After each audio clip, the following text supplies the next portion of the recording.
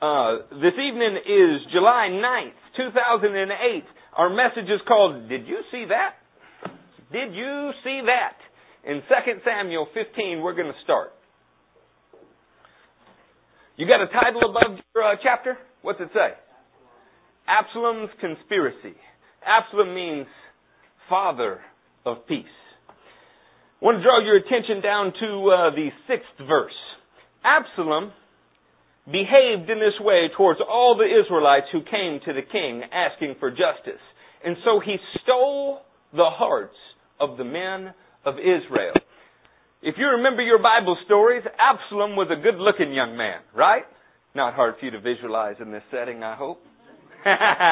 He had long hair, like Adam's. No, I'm kidding. Long curly hair. And this was a good-looking kid. And Absalom had began to purpose in his heart that he should cause himself to elevate. He got his own horse. He got his own chariot. And he hung outside the city gate so that people that were coming to seek justice of the righteous king, David, would first be met by Absalom. And Absalom would tell them whatever they wanted to hear so that he might gain their favor. And in this way, he stole the hearts of Israel. What I'm going to do tonight is I'm going to share with you a shadow and type, something you may not have heard before, and it is going to have to do with the nation of Israel. In this setting, you can think of Israel and Absalom in one accord.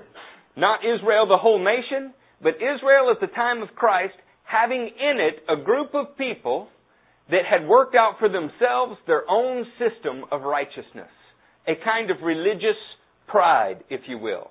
Symbolized by Absalom's hair, Absalom's beauty, vanity of look at my self-accomplishments. Skip on down to 2 Samuel 15, the 12th verse. Tell me when you're there. While Absalom was offering sacrifices, he sent for Ahithophel, the Gilonite, David's counselor, to come from Gilo, his hometown. And so the conspiracy gained strength, and Absalom's following kept on increasing. To begin to paint this picture for you, because that's what shadows and types are, they are a picture in history that occurs before an actual event that can lend some insight to it. You can question Ahithophel's motives, if you like. Maybe it's because he's the great-grandfather of Bathsheba that he defects from David. Maybe he still has a little burr under his saddle for the way Bathsheba was treated or Uriah was killed. But what we do know is we know that Ahithophel was one of David's trusted counselors. In fact, the word goes on to say that Ahithophel's word, his advice, was considered like that of an angel of God.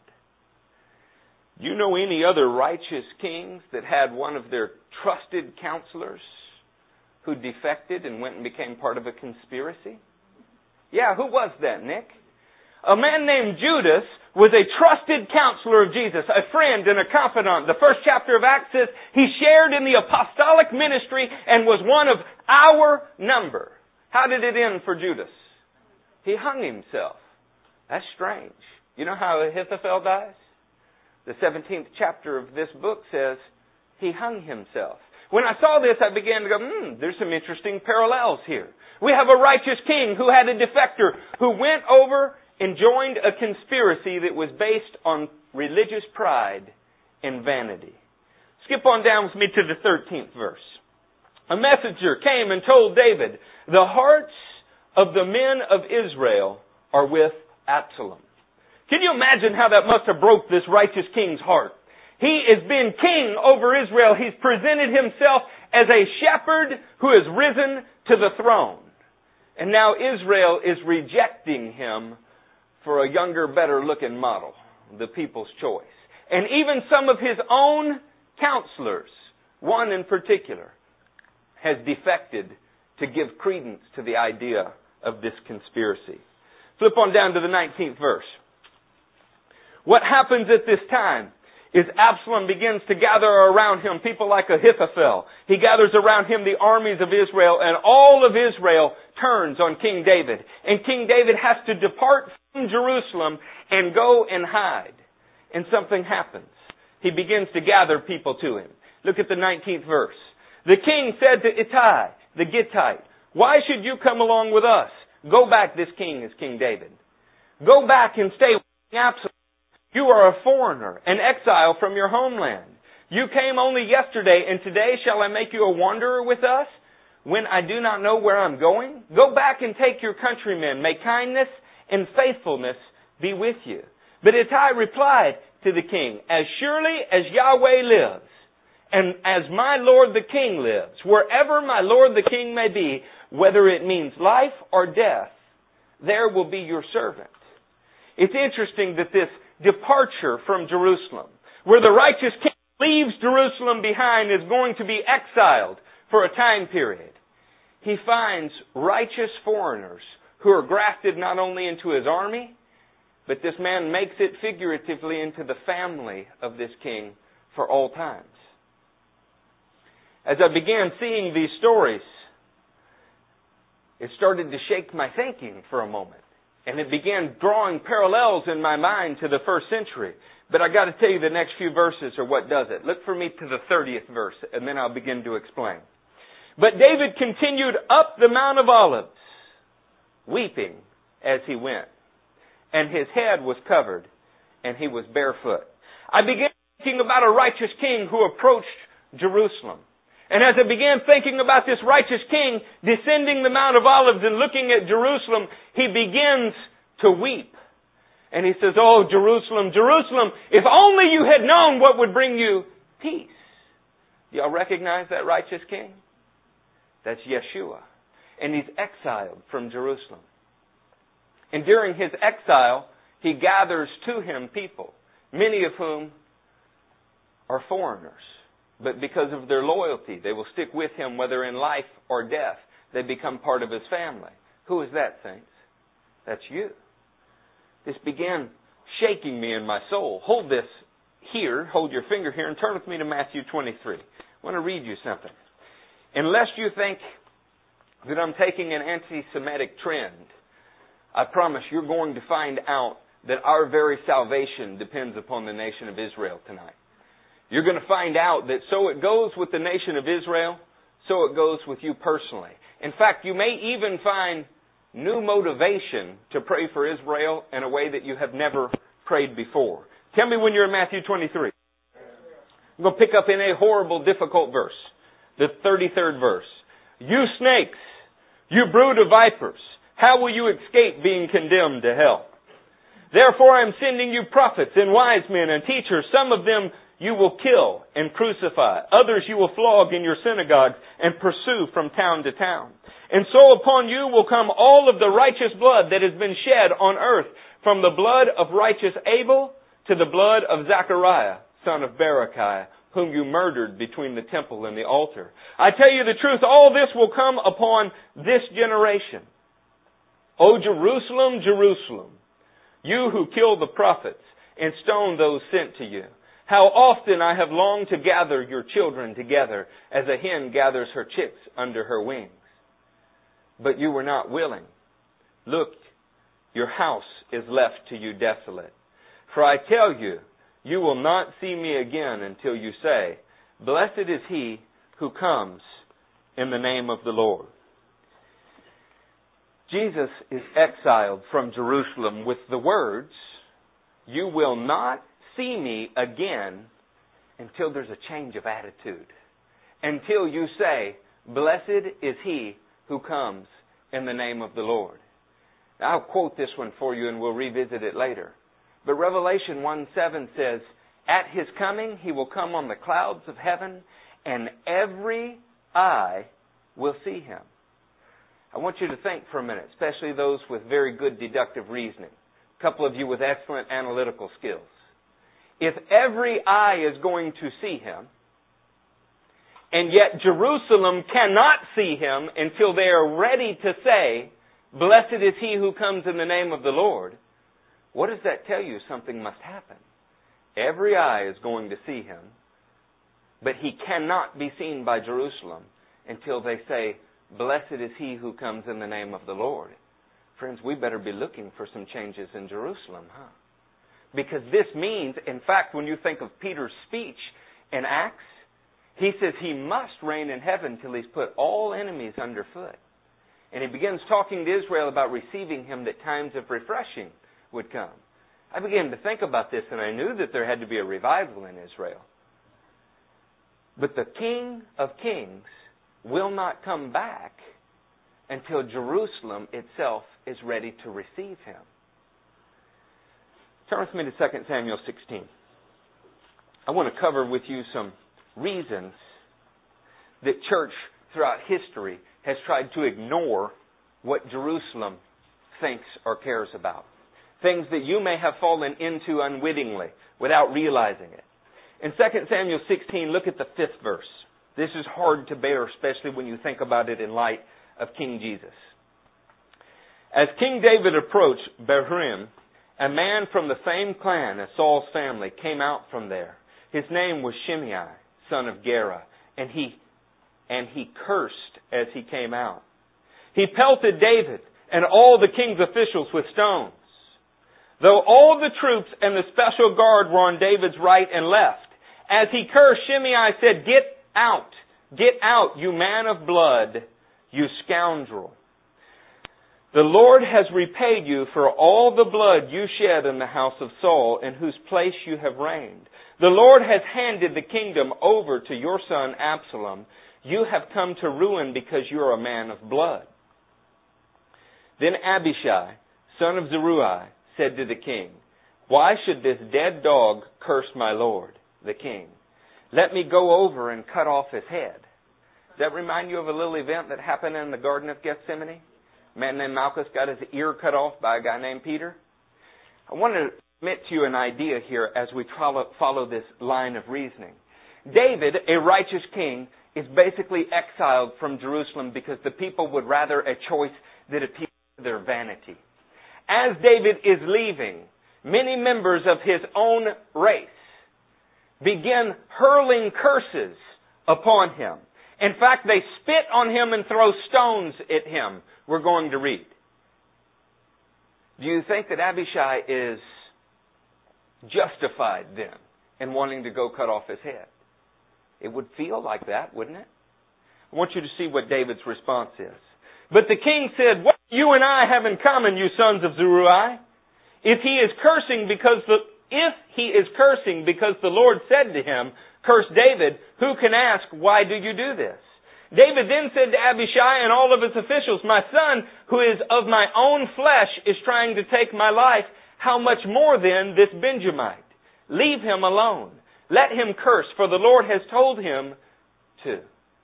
It may be that the Lord will see my distress and repay me with good for the cursing I am receiving today. So David and his men continued along the road while Shimei was going along the hillside opposite him, cursing as he went and throwing stones at him and showering him with dirt. Righteous King David is on his way out of Jerusalem, and the inhabitants of Jerusalem, Shimei first, are throwing dirt at him and cursing him. Do you want to stick up for him? Do you want to avenge him? Listen to what David said. David said, What if he's cursing me because it was the Lord's will that he do so? Do you know that for 2,000 years, the Jewish rejection of Jesus has been an excuse for the Gentile nations of the world to commit atrocities against that nation and feel justified? All you need to do is open a history book, and you find out that in every Gentile Christian nation in the world, the Jewish population has been herded into ghettos and sections of the city, and their rights taken, and the people abused, and the excuse our forefathers used was these people have a blood guilt, and Jesus said it. Do you remember at the end of Matthew, he said, Let his blood be on our head and the heads of our children? Do you remember that? They cut it out of the movie Passion of the Christ. They cut it out. It says it in Aramaic. It did not appear in the writing. Do you know why? Because the makers were worried that because of the ignorance in the church, this would be a fuel for anti-Semitism. They were worried. He said, well, why would they be worried? So I looked into it. Because throughout medieval Europe, every time there was a passion play, it resulted in the burning of Jewish villages, the killing of pregnant Jewish women, and the public crucifixions of their rabbis. Now, I want to wash my hands of that. I tell you this, by the way, this book, Our Hands Are Stained with Their Blood, is one of the most uncomfortable reads you'll ever have in your life. I wouldn't have read it except David Wilkerson said it was the best book he ever read, and I thought, he's rarely wrong. It is an uncomfortable thing. Have we not considered that the Jewish rejection of Jesus has meant life for us? And that not all of Israel rejected Him? Every person that you read about in the New Testament for the first 20 years is Jewish. But let us continue with the shadow and time. 2 Samuel 18. Actually, we should finish that last little part. In 2 Samuel 16, picking up in 11. David said to Abishai and all of his officials, "My son, who is my own flesh and blood, is trying to take my life. How much more this Benjamite? Leave him alone. Let him curse, for the Lord has told him to. It may be that the Lord will see my distress and repay me with good for the cursing I am receiving today." So David and his men continued along the road while Shimei was going along the hillside opposite him, cursing as he went and throwing stones at him and showering him with dirt. The king and all the people with him arrived at their destination, exhausted. Now you can go to the 18th chapter. Second verse. David sent the troops out, a third under the command of Joab, a third under Joab's brother Abishai, son of Zeruiah, and a third under Ittai the Gittite. When I look at church history, I want you to understand that I see a parallel here. We want to stand and say the true church never persecuted Israel. And yet, most of us would consider Martin Luther to be a true Christian. He gave us the doctrine of saved by grace and not by works. And yet he himself said that Jews should be herded into ghettos, their religious books burned, and they could be baptized by being thrown in the water with their hands tied behind their back. No matter where we look, saints, you cannot blame it just on the Catholic Church. Everywhere you look, you find that Gentiles have blood on their hands. And as I looked at this, I said, wow, David had an army divided into thirds. You're going to find out that Joab had a vengeful spirit. You're going to find out already that Abishai had a vengeful spirit. They felt as if Absalom and anybody who was in Jerusalem who did not receive Jesus deserved the punishment of God at their hands. 1/3, a very small remnant, did not feel that way. My sister reads Elie Wiesel frequently. Elie Wiesel's quoted a couple times in this book. It is amazing the extent to which the Israeli people have been persecuted by the nations in the name of a Jewish king who is their king. It began to break my heart.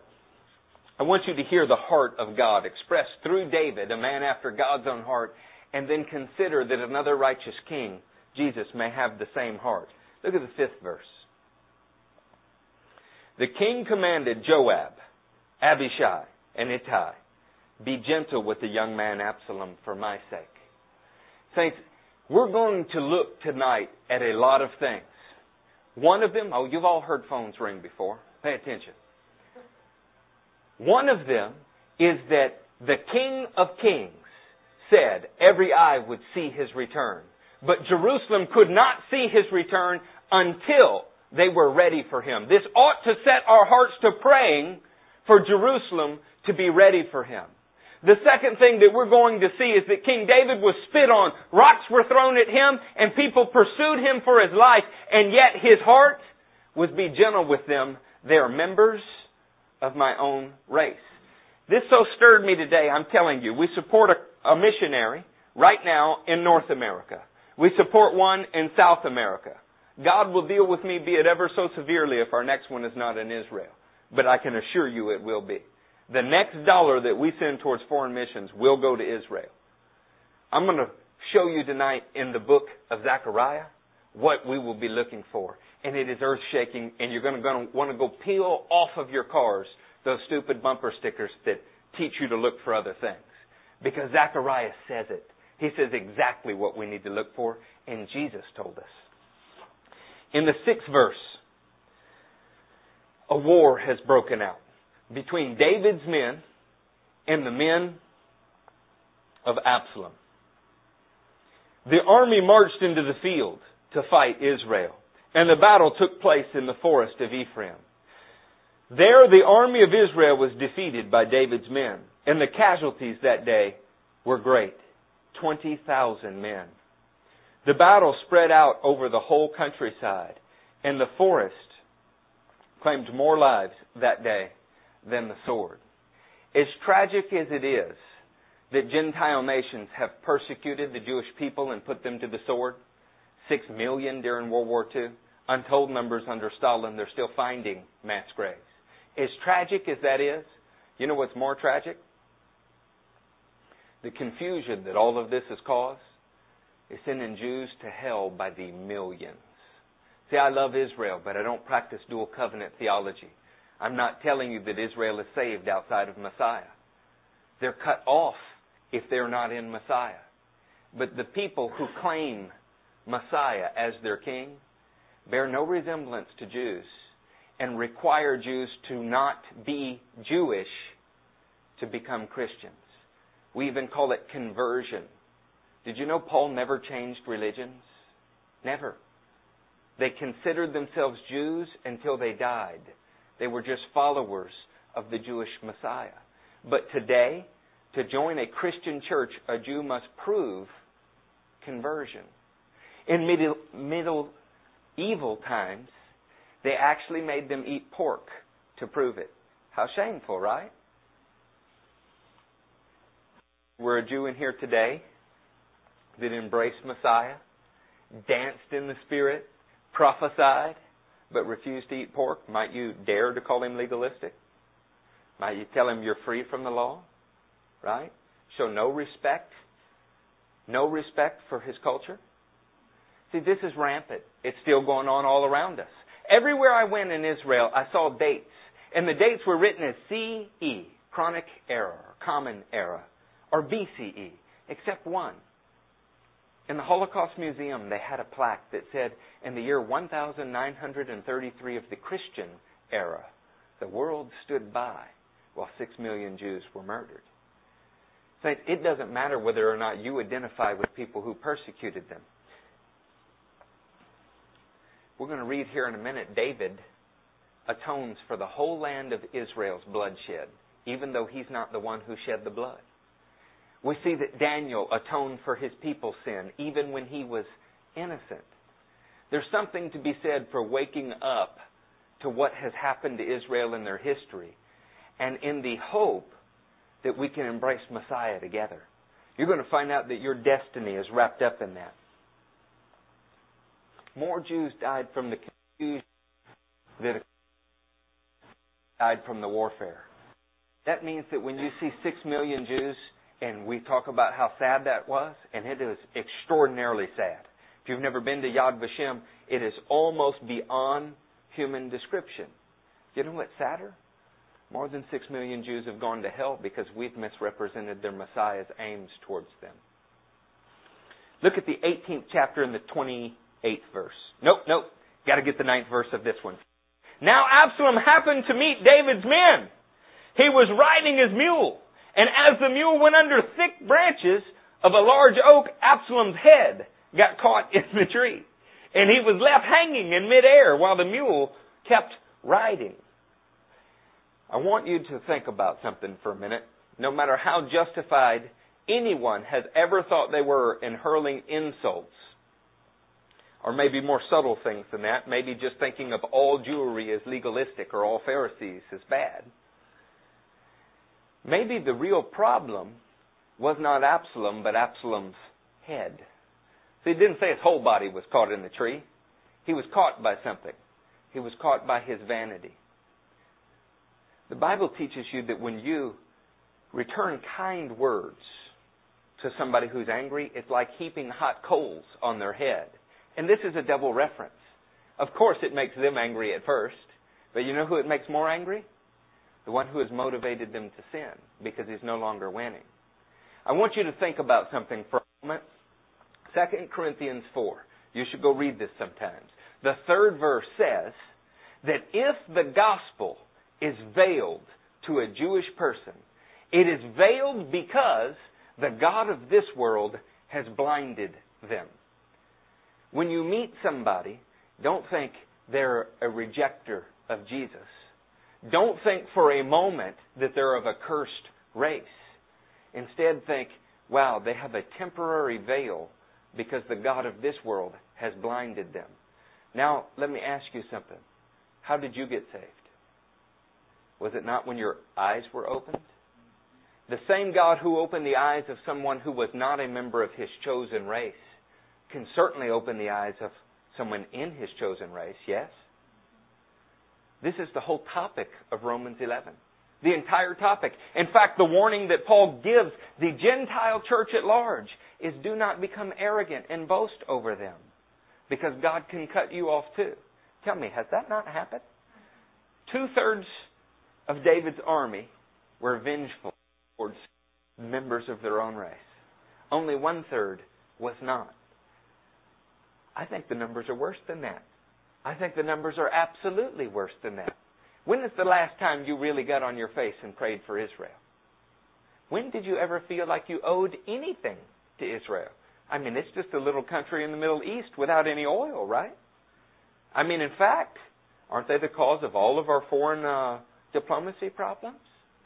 You never had thoughts like that? Watch CNN. You'll get them all of the time. MSNBC, the Devil's News Network. You'll get it all of the time. The reason the devil hates Israel so much is every promise made to every human being on the planet is contingent upon his promise being fulfilled to the first people he made it to, which is Israel. And I want to remind you of something. Islam is based on something. Islam is based on the fact that a later revelation set aside the previous ones.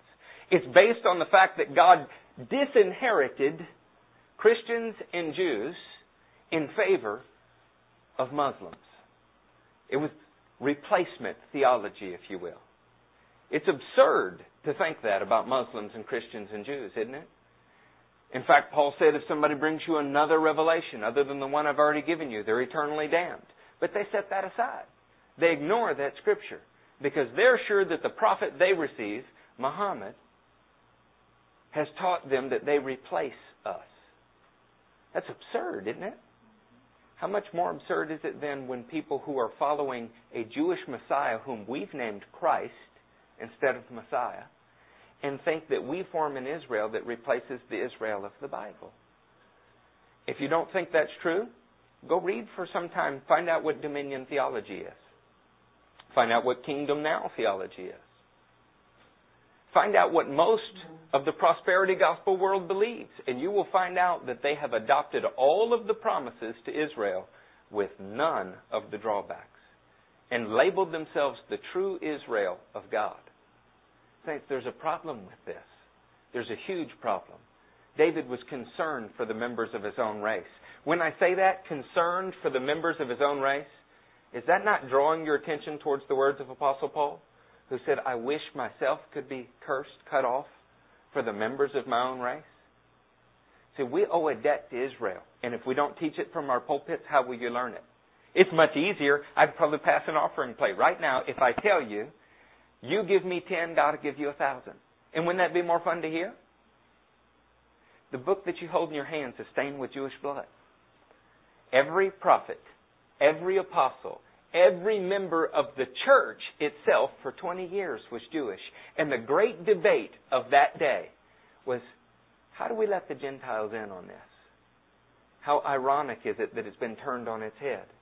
And that today, the whole church is Gentile. And the question is, what do we do with this crazy little tiny remnant of people who call themselves Messianic believers? Friends, there was no other kind than a Messianic believer in the beginning. Look at the 28th verse of chapter 18.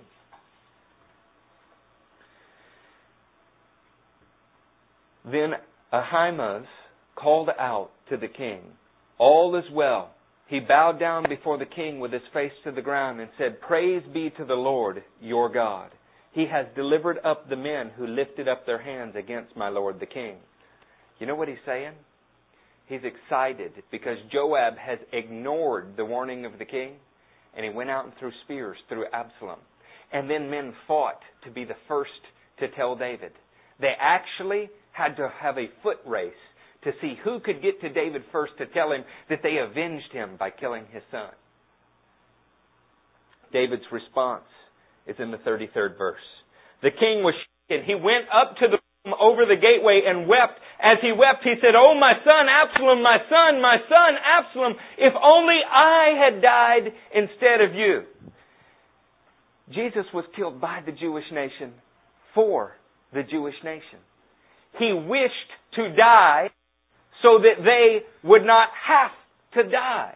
The heart of God was to sacrifice His only Son first for the Jew, then for the Gentile. You know, for evil to prevail, all that has to happen is good men sit back and do nothing. Right now, and I'm not preaching politics, although that's a big part of my life too, there is a crazy Persian who is threatening annihilation of Israel. And all of the nations say, sit back, take it on the chin, Israel. I mean, do what's good for the global body. We need the oil. How long will we sit back and do nothing? There was a promise that came to Abraham. He said, nations who bless you will be blessed. When's the last time you did anything that blessed a natural descendant of Abraham? But instead what we do is we call ourselves children of Abraham. And we are by faith. I'm not denying it. But there are actually descendants of Abraham this day that we could bless. You know, 1 million Jews, 1992, 2000, immigrated from the Soviet Union to Israel. 1 million of them. Can you imagine if Houston had to build right now, because Houston's about the size, not geographically, but population-wise, of Israel. If you had to build 1 million homes, how hard that would be? People are starving there. People with PhDs are sweeping floors there.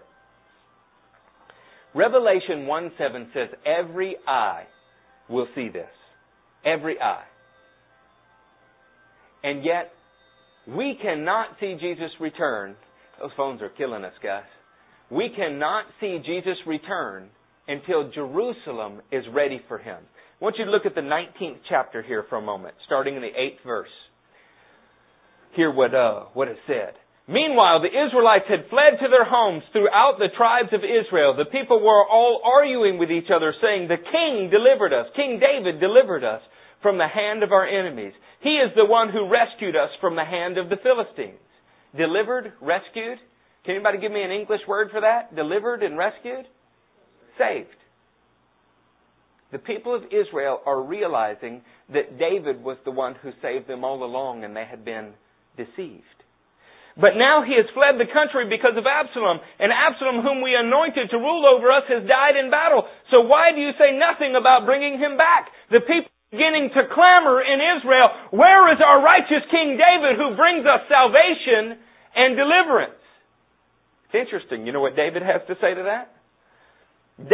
King David sent messengers to Zadok and Abiathar. There's a whole message here about a dual priesthood, but I don't have time for it. The priest asked the elders of Judah, "Why should you be the last to bring the king back to his palace, since what is being said throughout Israel has reached the king in his quarters? You are my brothers, my own flesh and blood, so why should you be the last to bring me back, or to bring back the king? And say to Amaziah, are you not my own flesh and blood? May God deal with me, be it ever so severely, if from now on you are not the commander of my army in place of Joab." Two things are happening here. Israel is beginning to cry out for King David, in shadow and type King Jesus, to come back.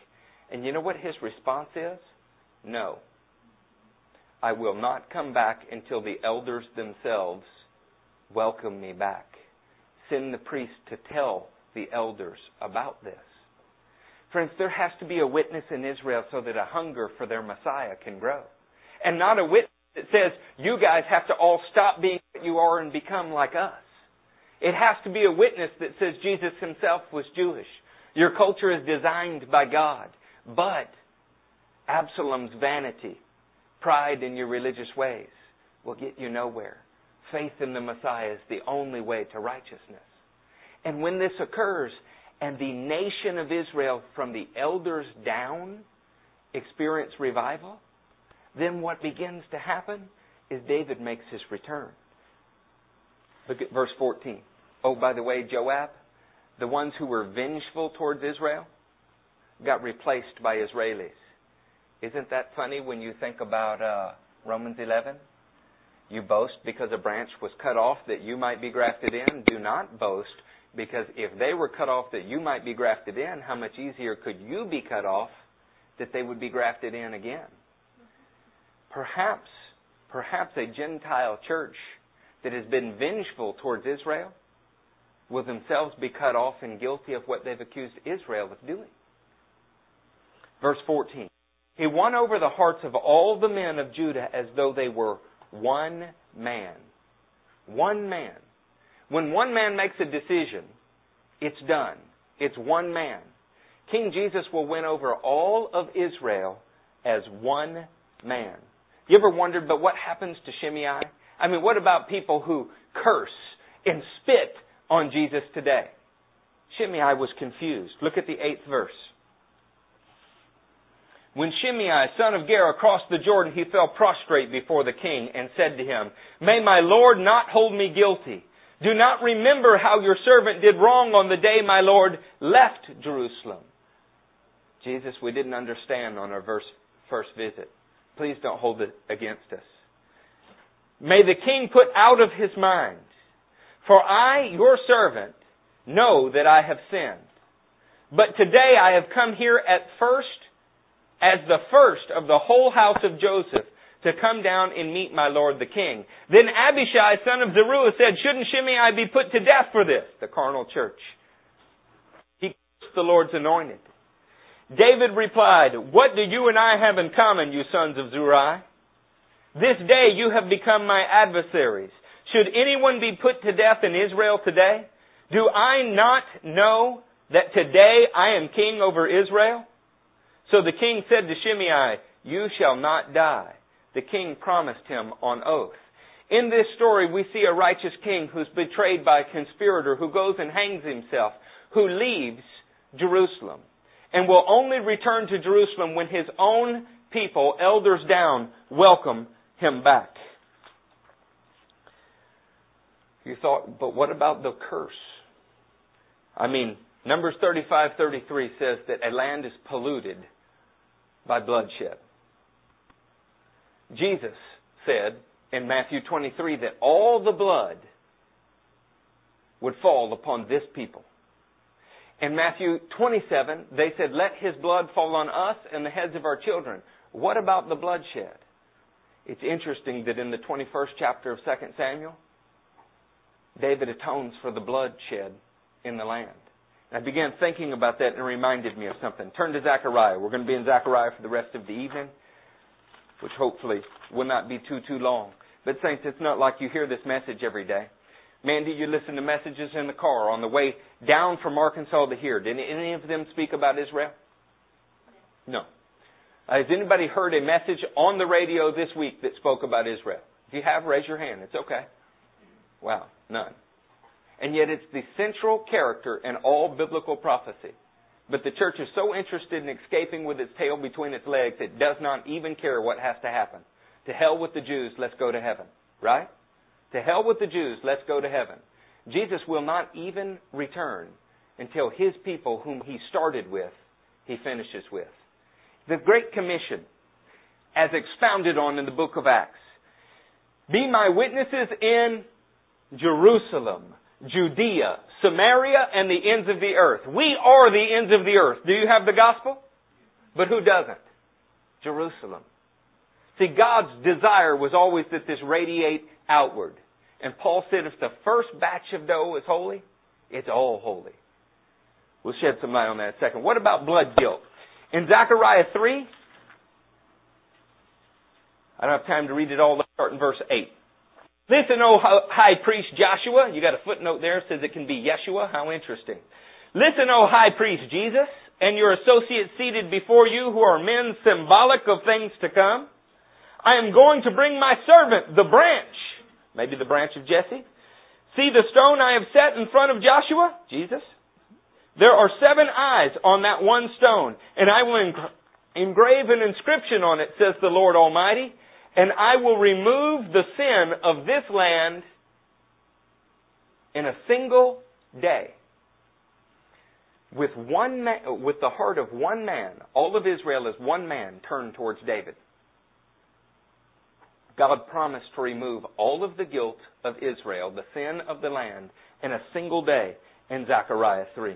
Turn to Zechariah 7. The Jews have been scattered all over the earth. And God said that they would.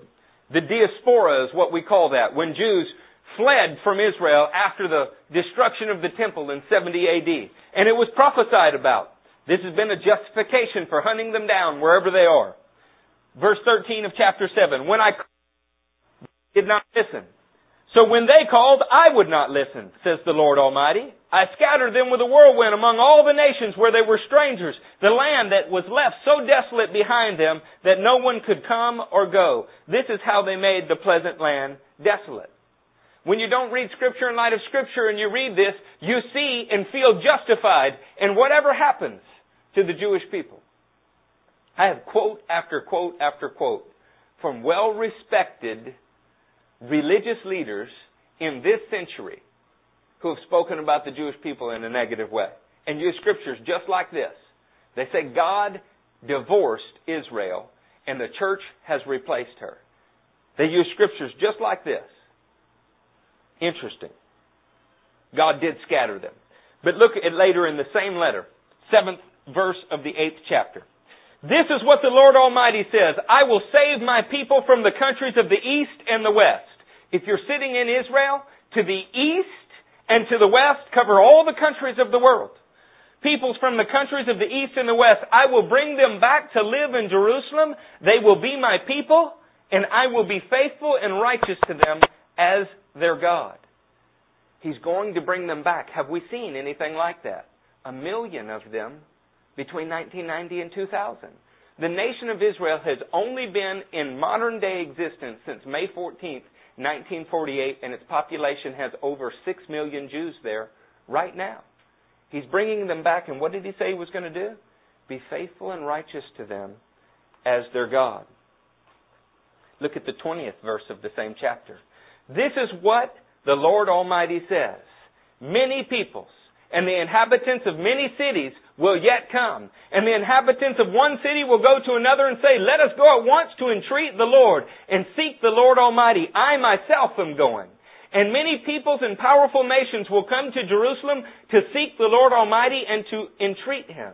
This is what the Lord Almighty says. In those days, 10 men from all languages and nations will take firm hold of one Jew by the hem of his robe and say, let us go with you because we have heard that God is with you. Has that happened? Have you seen that anywhere? No, I haven't either. The closest we come is one woman who happened to be an Israelite grabbing the hem of Jesus' garment.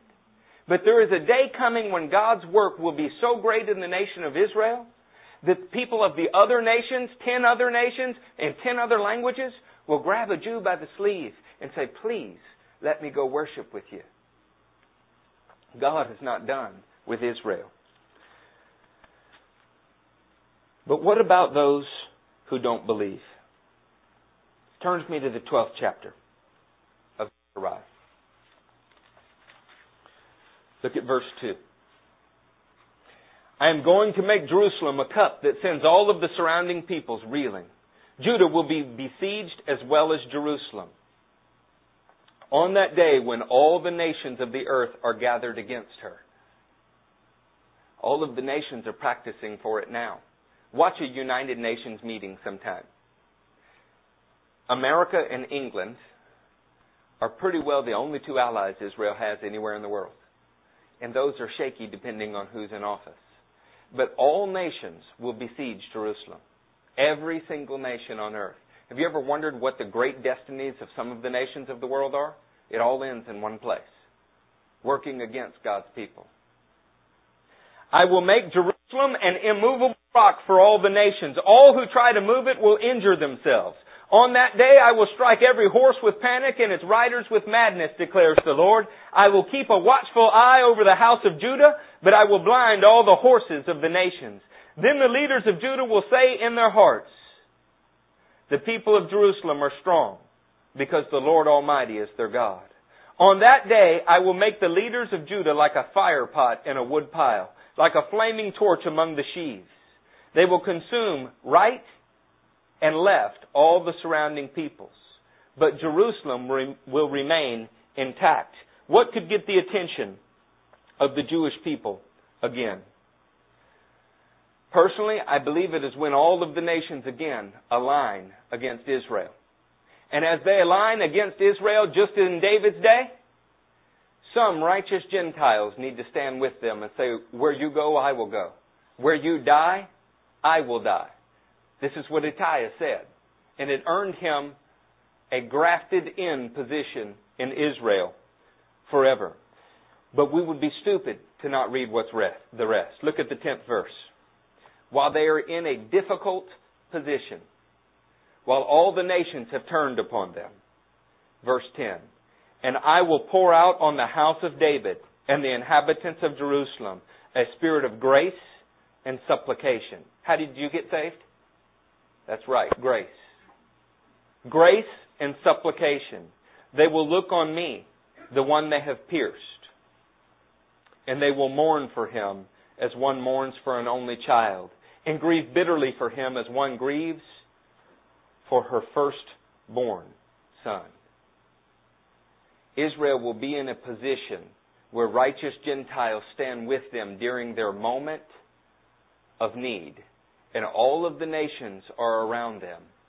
And they begin to think upon and look upon the righteous king that they did not choose. And in mass, they will begin to say, blessed is he who comes in the name of the Lord. Look at the 13th chapter in the first verse. On that day, a fountain will be opened to the house of David and the inhabitants of Jerusalem to cleanse them from sin and impurity. In a single day, this nation will turn to God. But it'll be a process that involves people doing God's will. Saints, the American church is decadent at best. It's time that our preachers and teachers stood up and said what is true about what is going to happen. And it is not that our church flies away while Israel is left to suffer. It's not. It can't be. So it goes with Israel. It goes with us. I want to read you something. 2 scriptures and then we're done. That's not really a promise, but that's my goal. He says, listen to Paul's words again. Did they stumble so far as to fall beyond recovery? Not at all. Rather, because of their transgression, salvation has come to the Gentiles to make Israel envious. What could we possibly do that would make Israel envious now? You think they're envious of your Cadillac? They're envious of our name it and claim it gospel. They're envious of casting out imaginary demons. They're envious of feathers that are appearing in churches. Gold dust on the ground? How about holy laughter? Barking like a dog. God may be in every one of those things. He's certainly not in an awful lot of it a lot of the time, though. What is it that we're doing that makes Israel envious? Being their persecutor? Standing silently while they're persecuted? Paul made much of his ministry so that we could make them envious. The day will come when Gentile believers will make Israel envious. The results will almost be inexpressible. Hear this scripture. It's Romans 11:12. For if their transgression means riches for the world, and their loss means riches for the Gentiles, how much greater riches will their fullness bring? Think about this for a moment. What an extraordinary word. Today there are men and women across the globe who are children of the living God, the spiritual seed of Abraham, joint heirs with Messiah, recipients of the eternal life, blood-washed, spirit-filled, consecrated saints as a result of Israel's transgression. If Israel had not transgressed, none of that would have come to us. How much greater will Israel's acceptance bring? At this very moment, a continuous stream of praise ascends to heaven in more than 2,500 languages. And angels shout for joy as sinners repent worldwide as the result of Israel's loss. You ever have a brother or a sister that you were jealous of because mom and dad spent more time with them? Israel's stumbling has meant that 2,500 languages around the globe now can praise Jesus. The good news has been preached on every continent, and Buddhist priests, animist witch doctors, Muslim clerics, Hindu devotees, atheist professors, masses of humanity from all walks of life, both terrorists and those they terrorized, oppressors and those whom they oppressed, deceivers and those who had been deceived, a great multitude that nobody could count, as Revelation 7 says, have all been harvested into the kingdom as a result of Israel's disobedience. How much greater riches will their fullness bring? For if their rejection is the reconciliation of the world, what will their acceptance be but life from the dead? Friends, Paul says it as plain as day. Israel has experienced a hardening in part so that the full number of the Gentiles could come in. And so all Israel will be saved. Why should you pray for Israel? Well, you should pray for Israel because the nation has served you well. The book in your hands you wouldn't have if it weren't for them. Why should you pray for Israel? Because without Israel's salvation, you don't get saved either. You understand that? God's whole salvation plan starts and ends with Israel. Starts and ends with Israel. You can put out of your mind every other thought. Jesus was killed by the Jews. Yes. So was the Passover lamb for the Jews. Same way the atonement goat was killed for the Jews, by the Jews. Paul made much of his ministry to people just like you and I in the hopes that we would live and shine such bright lives that Israel themselves would experience a stirring, an awakening. And he said, when it happens, it will be life from the dead. If you've had any thoughts of being sucked out of the sky by a Holy Ghost alien attack or whatever it is, and Israel being left behind, you need to know that our salvation and Israel's salvation is one. And it occurs in a single day. Not coming to point A and to point B. A single day. And it's the day in which He makes them holy. So this is why Isaiah says, give Him no rest until He makes Jerusalem the praise of the earth. This is why the Scripture is replete with present-day references to Israel. This is why the law must go out from Zion and the nations of the world gather to it. I don't want our church to be ignorant. If you don't agree with me about eschatology, that's okay. I'll forgive you. You're wrong, but I'll forgive you. If you don't understand the importance of Israel, then we have a real problem. You say, what difference does it make in Houston, Texas, or Sugar Land, Texas? It makes all the difference in the world. So it goes with Israel. It goes with us. Saints, we need to be in prayer. We need to be in preparation. We need to look to see what our part can be in a revival that brings life to the whole world. In this week, you should read Romans 11 with a fresh eye. Paul goes ahead and concedes as far as the gospel, they may look like enemies on your part. But as far as election is concerned, they are loved on account of the patriarchs.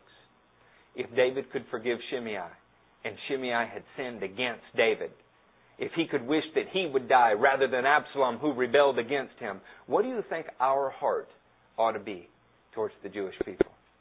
Then if you get enlightened a little bit in history and see that no race anywhere on the planet, no explanation of any kind could explain the satanic vitriol that the world has expressed towards that nation, all of a sudden your eyes might be open. Maybe God wants to save them and the devil wants to prove God a liar. Psalm 82 speaks about how we're supposed to act and how Israel is supposed to act. I'm encouraging us to do it.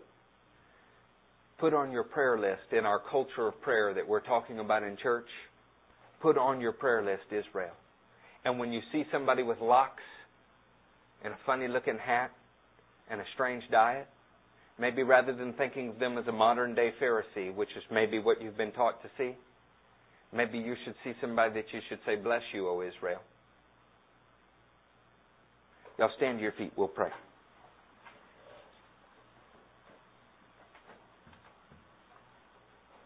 Every eye will see Him, but the eyes in Jerusalem cannot see Him until they welcome Him. Better pray for hearts to change. Better pray for a fountain to be opened. Better pray for the same mercy that you've received, for them to receive. And then the race that gave us this book, Jesus' own countrymen can dance and sing in the Spirit with Him. And it'll be like life from the dead. I do want to give you this encouragement. There are more Messianic believers in Jerusalem today than there has been in the history since the first century. More today. The world is starting to catch on. But as righteousness grows, so will wickedness. Better watch our doctrine, saints. Join hands around you. 10 times in the book of Acts, a word is used that means unity. It's homothumadon, mouthful. Hebrew for it is yachad. It literally means that we have one heart and one soul. Most of the world would not care at all. Most of the church world would not care at all about the things that you've heard tonight. Not only would they be yawning, they would walk out the door and immediately forget about it. And yet God has got to raise up a group of people that with one heart, one mind, one accord, care about His plan for the nations. I'm praying that He'll do that in here. I don't know 10 Jews in my life, in my whole lifetime. I work with about 5, so I'm halfway there. But they occupy a special place in God's plan. And the Gentiles have run with this thing for a couple thousand years and truthfully muddied the waters badly. Maybe it's time that we not so much worry about how blessed we are, how much richer and fatter we can get, and we start looking at God's plan for the nations. A prophecy came forth tonight from somebody that doesn't usually prophesy. It said basically the time is short, get to work. How appropriate. Let's pray. Mighty, mighty God.